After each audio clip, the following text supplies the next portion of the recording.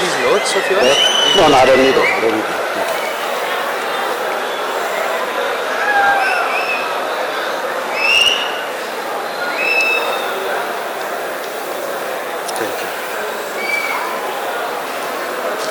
Thank you very much. This is my first time in India.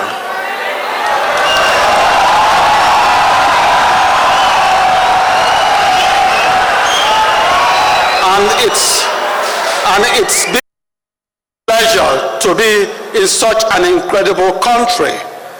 And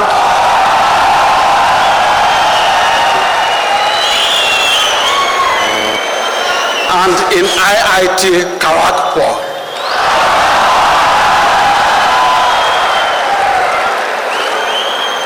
Kolkata shares many of the wonderful qualities of my hometown in Africa. Though I now live in Washington, D.C., in America, I began my journey in 1954 on the banks of the River Niger in my hometown, Onitsha, a city with beautiful people located downstream from the fabled center of excellence, Timbuktu. Growing up in the West African nation of Nigeria, Kolkata sounded to me as mysterious and remote as Timbuktu, which for centuries was a metaphor for the end of the then known world. Timbuktu as a center of learning loomed large in the European imagination. An ancient West African proverb says, "Salt comes from the north, gold from the south, and silver from the country of the white men. But the word of God and the treasures of wisdom are only to be found in Timbuktu."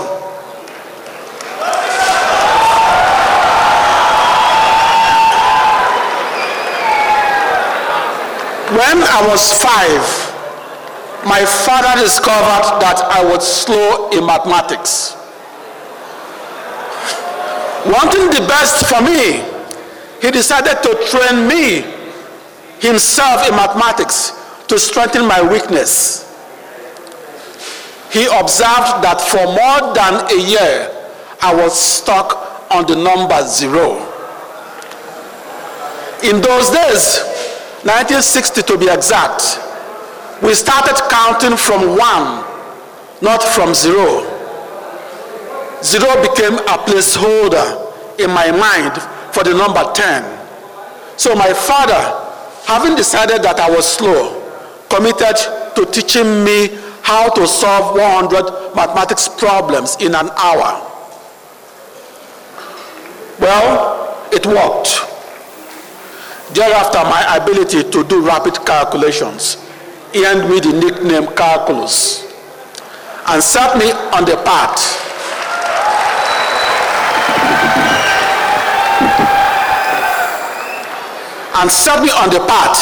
to becoming the equivalent of a gold medalist in a supercomputer Olympiad.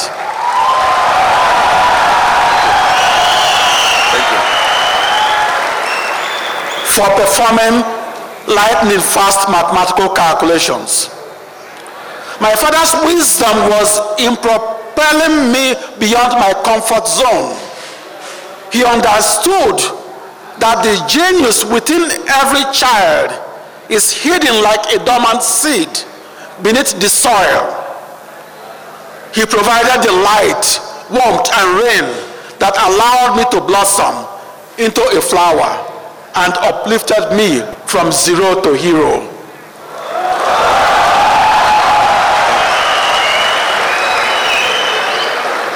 His child, once considered a fairly sluggish mathematician, is now making his living performing the fastest calculation ever seen. By recognizing and acknowledging my limitations, my father gave me the greatest gift, a desire to step out of the box and challenge myself. Each of us must learn to push our boundaries. We learn with every risk taken and every step made into the unknown. I was last in first grade math. I had grown up believing that mathematical knowledge had been used for millennia, and I simply had to memorize multiplication tables and understand how to solve quadratic equations. This was easier said than done. Because I was struggling with those early steps, I didn't understand that new mathematics could still be created. Never in my wildest dreams did I foresee that I would create new mathematics and add to humanity's mathematical knowledge. The lesson I learned was that a winner never quits and a quitter never wins.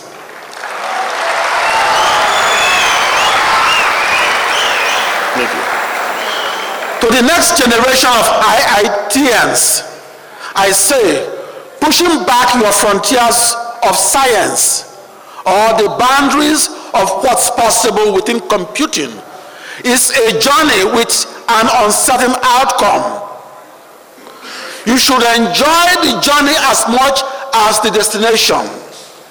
In the end, you must remember that you cannot bring about change without taking risks and challenging the status quo by making the computer as we know it today obsolete. Solving your grand challenge of making the computer disappear into the internet will be akin to setting off on a grand adventure to which you do not know the outcome. Along the way, you might make a discovery grander than the grand challenge. An even greater challenge will be to cross your personal frontier, conquer your fears, and cultivate the courage necessary to head into the unknown. Although genius lies inside of you, the challenge is to tap the genius of others to work with your own.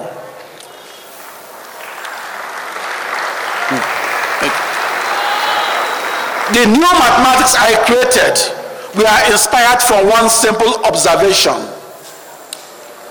In textbooks describing all that flows beneath the earth, the inertial force is ignored, and doing so makes their force to be unequal to my mass times acceleration, which in turn violates Newton's second law of motion.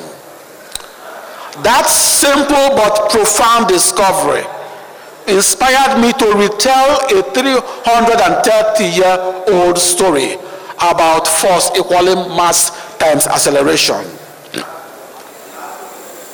F equals ma is a very precise mathematical formula that becomes imprecise when the inertial force is ignored and force becomes unequal to mass times acceleration. My rediscovered second law of motion evolved from the truth that grew from a small and simple story of the 17th century to one of the 20 grand challenge problems in 20th century computing, and later into one of the 7 millennium problems in 21st century mathematics. It was a truth that was at once grand and small, extraordinary and ordinary. If it can be said that a story is truly not known until the storyteller tells it, then the story of the second law of motion, first told 330 years ago by Sir Isaac Newton for the heavenly bodies, was not fully and truly discovered until I, the 30th generation, 21st century mathematical storyteller, retold it for the motion of all that flows beneath the earth, and executed it on a supercomputer powered by 65,536 processors. Thank you.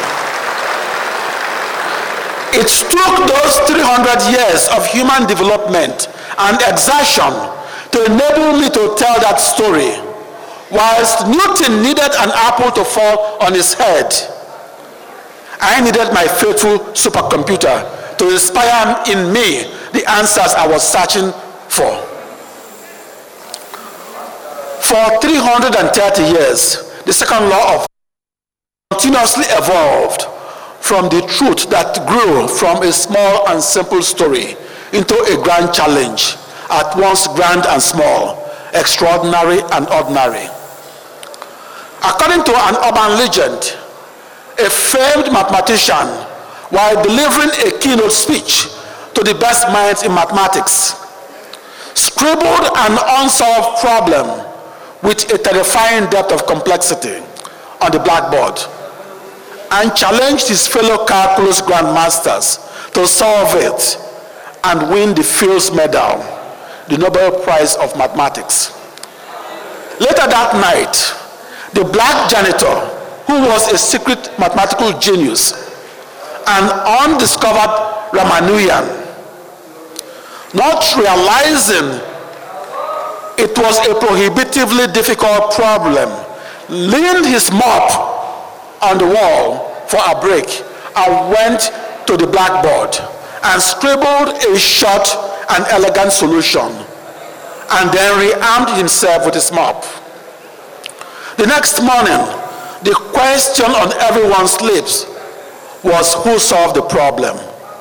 Not me, everyone answered. Soon the math community was abuzz about this mystery genius. Everyone was shocked to discover that it had been the black janitor that solved the grand challenge. Coincidentally, in the mid-1970s, I too spent my nights as a janitor in the mathematics department of Oregon State University.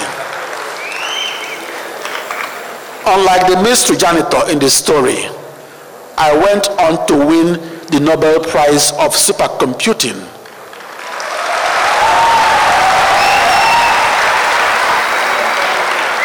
When I solved one of the 20 most difficult problems in computational mathematics, a problem the US government classified as a grand challenge. As an added bonus, I developed an athletic build, from pushing that mop up and down the seemingly endless tired hallways of a math department, pausing here and there to say hello to professors. Since then, I have often been asked by fledgling mathematicians, are you the mysterious black janitor that solved a famous math problem? My answer is this: I was a black janitor and a mathematician in 1974, earning $1.60 an hour, the lowest pay allowed by US law. I gained wide public attention for solving a famous math problem in 1989. However, I did not solve it overnight. It took me 15 years to solve it and to become an overnight success.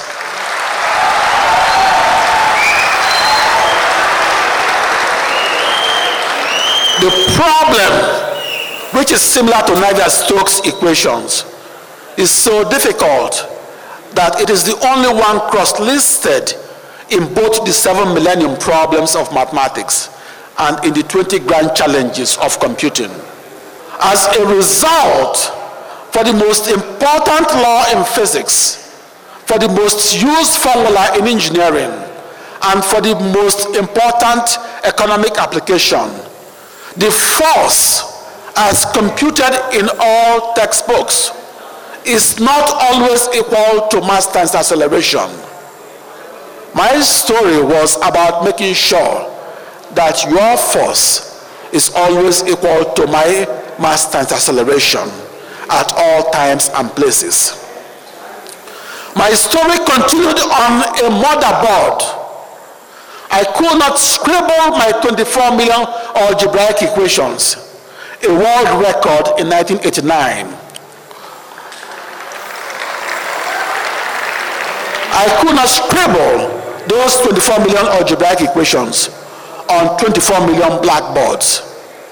I electronically scribbled them on 2 to the power 16 or 65,536 motherboards along a 16-dimensional hypercubic space, working together as one seamless, cohesive unit. By restating the second law of motion on modern technology, that which was old became new 330 years after it was first stated on Newton's Principia.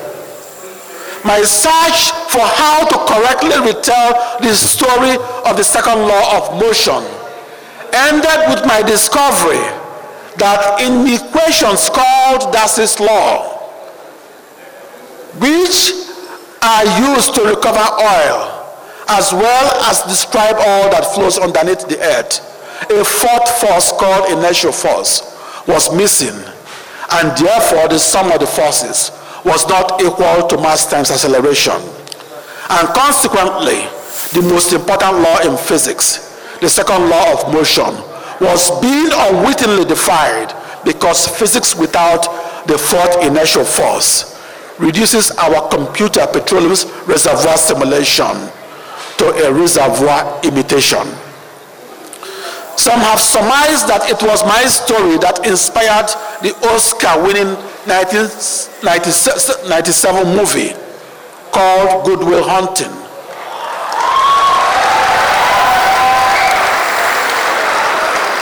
Which was about a young white janitor who solved a grand challenge mathematical equation. Yes, art can imitate life. There certainly are real-life stories that have inspired screenwriters. But to ensure a box office success, the movie hero was white, not black.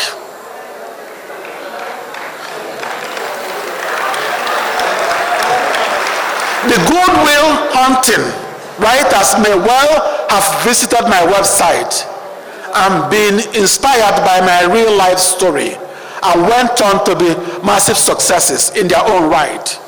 Success breeds success, whatever the color.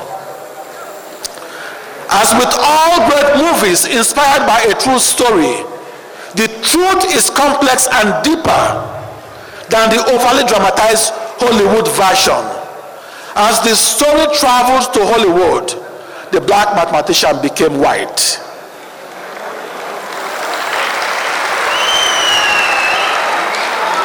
The mythologizing and poetic recreation of black mathematicians as white sages has been typical since the era of Euclid.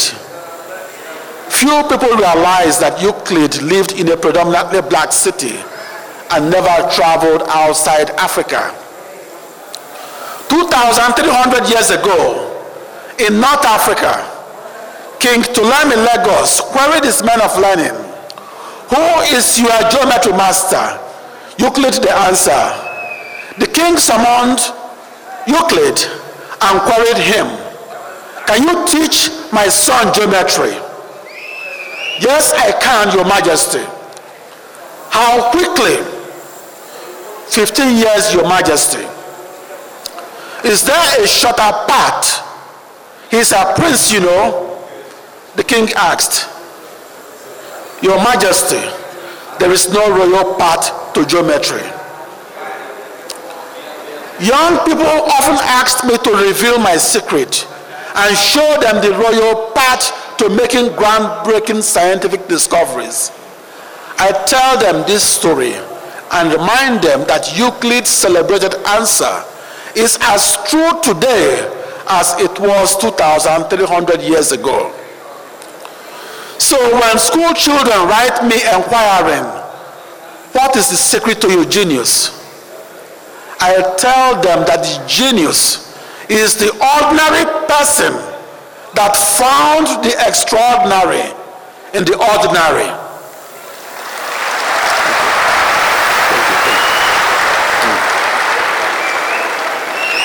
A journey that began as a 13-year-old refugee boy in Africa, holding a mere acorn, Newton's second law of motion, ended as a 35-year-old supercomputer scientist in the United States, standing beneath an overcomplicated, radically reworked, vast oak of knowledge. His hidden solution of one of the 20 grand challenges in computing. I zeroed in on the universal truth, the second law of motion. That second law guided me into the blackboard, where heightened attention on F equals MA and synchronous rhythm of 65,000 processors working in tandem, and the details embedded in my 24 million algebraic equations allowed the future to emerge in the present, and a profound affirmation of the capability of the motherboard to peer into the crystal ball and guide us into the future. The motherboard becomes humanity's unexpected path to truth. But what I was hypothesizing was not a planet-sized supercomputer or internet. It was a planet-sized superbeing. My reasoning was that we are more than merely humans who existed separately from other beings. I began by investigating the possibility of interconnecting 65,000 computers around the world. The overall idea was that a mega supercomputer could be a metaphor for living entities who, through continuous interaction, become the central brain of a planet-sized sphere suspended in the air as seen from outer space. This central brain is nourished and defined by the Earth's atmosphere, oceans, and groundwater. This living organism has its own aggregate intelligence. This brain has a universal desire to break free of the Earth's gravity and enshroud the moon, Mars, and any habitable planet. The search for life on planets in distant solar systems has gained a tremendous following in recent years. However, the true frontier is not outer space. It is inner earthly space, the space within and between we humans. In reviewing the 3.5 billion years since life first appeared on Earth, we can see there has been a self-directed evolution towards greater complexity and a higher collective intelligence. In a four-dimensional time-space continuum, we are one Earth-sized entity whose cells comprise all entities that ever lived. They are connected by the umbilical cord of our genetic history.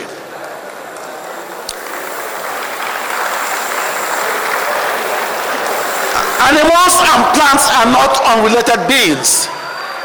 Species coexist, interact, and learn from each other, creating an incredibly vast web of life, a biological cloth that clothes the earth.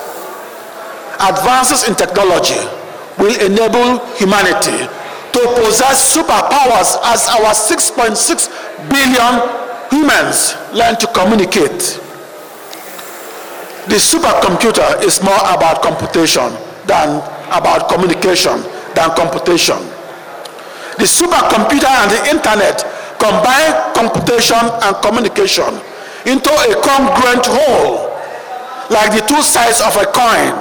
One cannot exist without the other.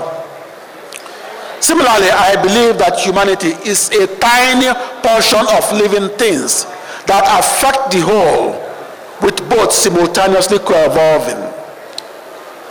I had an epiphany in the 1980s.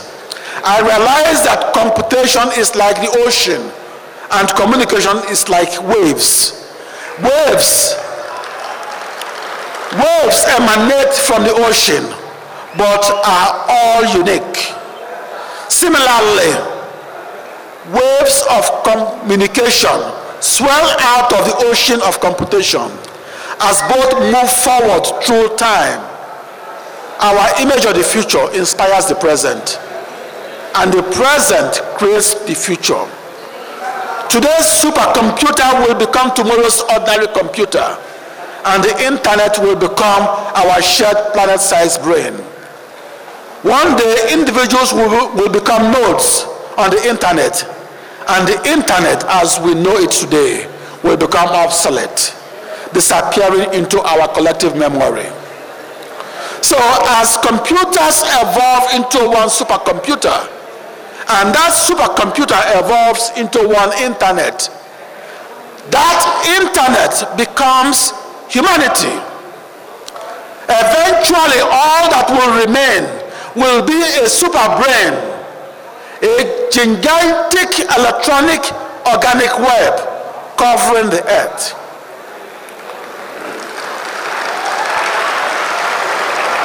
The nodes will be embedded in an interconnected network of humanity, all working as one.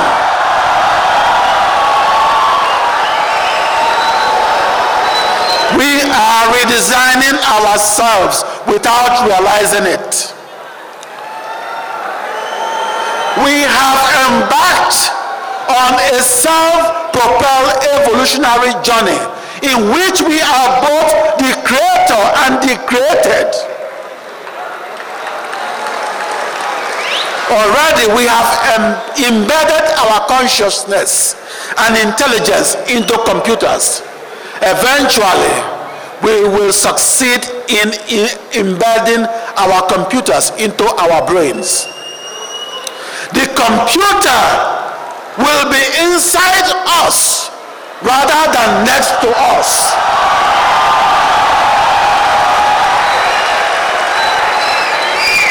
When technology merges with biology, cyborgs,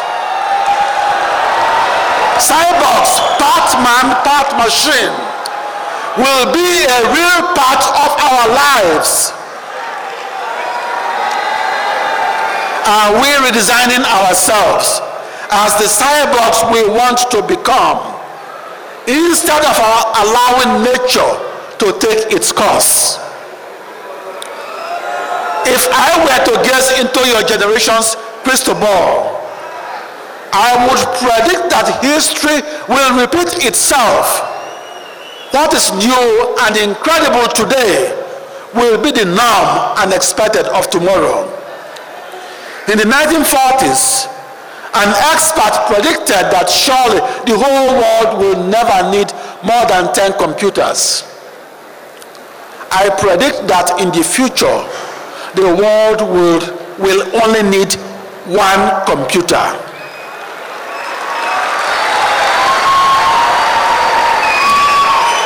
And that one computer will be a planet-sized supercomputer. Today's supercomputer is an internet. Tomorrow's internet will become a supercomputer.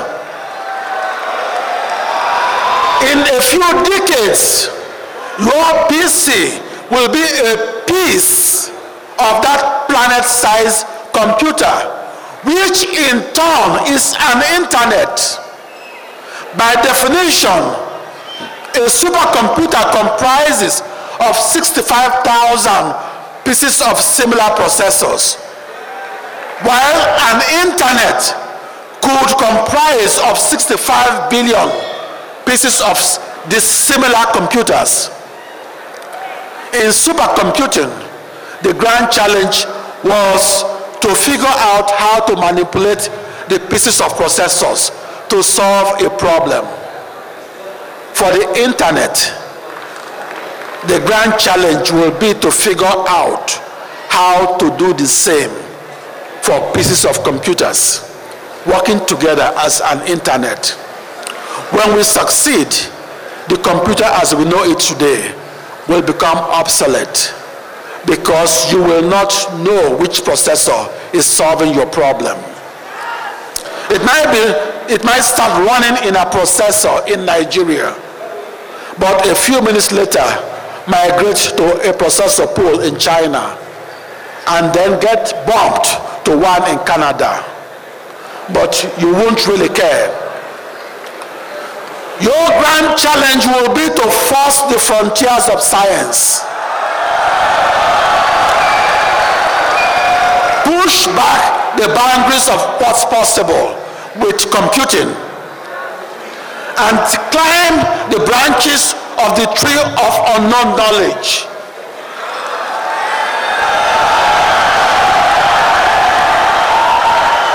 And embark on a journey with an uncertain outcome. You cannot bring change without taking risk. And at the horizon myself, at the shitties, by learning what was already known before pushing what was not known.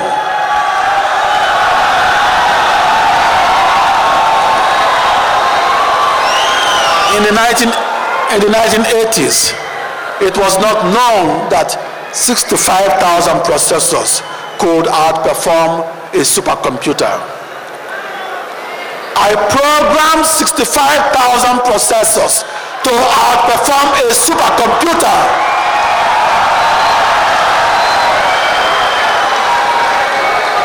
I programmed it first. I programmed it better.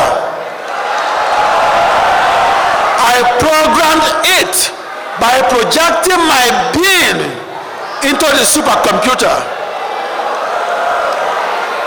If a programmer loves his supercomputer, and if he spent a decade honing his programming skills, honoring the beauty of its hypercubic wonder, in a sense, he and his supercomputer attain a special oneness as they solve a problem. He is not merely programming the supercomputer, they are programming each other. The programmer invents techniques for the technology while acknowledging that his technique must follow technology. The programmer, process and processor becomes one. It morphed into something louder, the redefined supercomputer as we know it today. And I moved on 20 years ago. Thank you very much.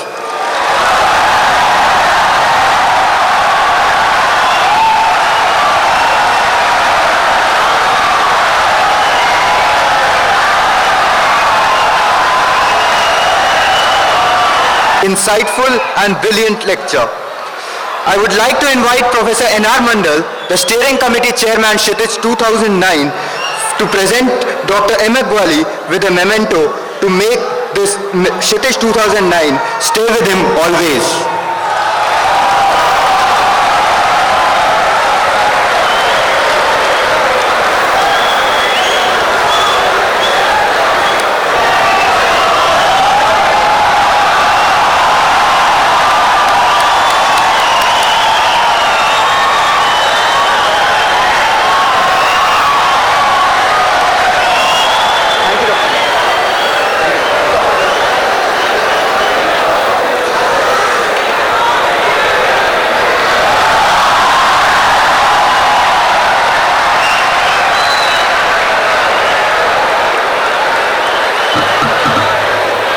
I would request the audience to please be seated, for we have coming up for you a show that would take your breath away. The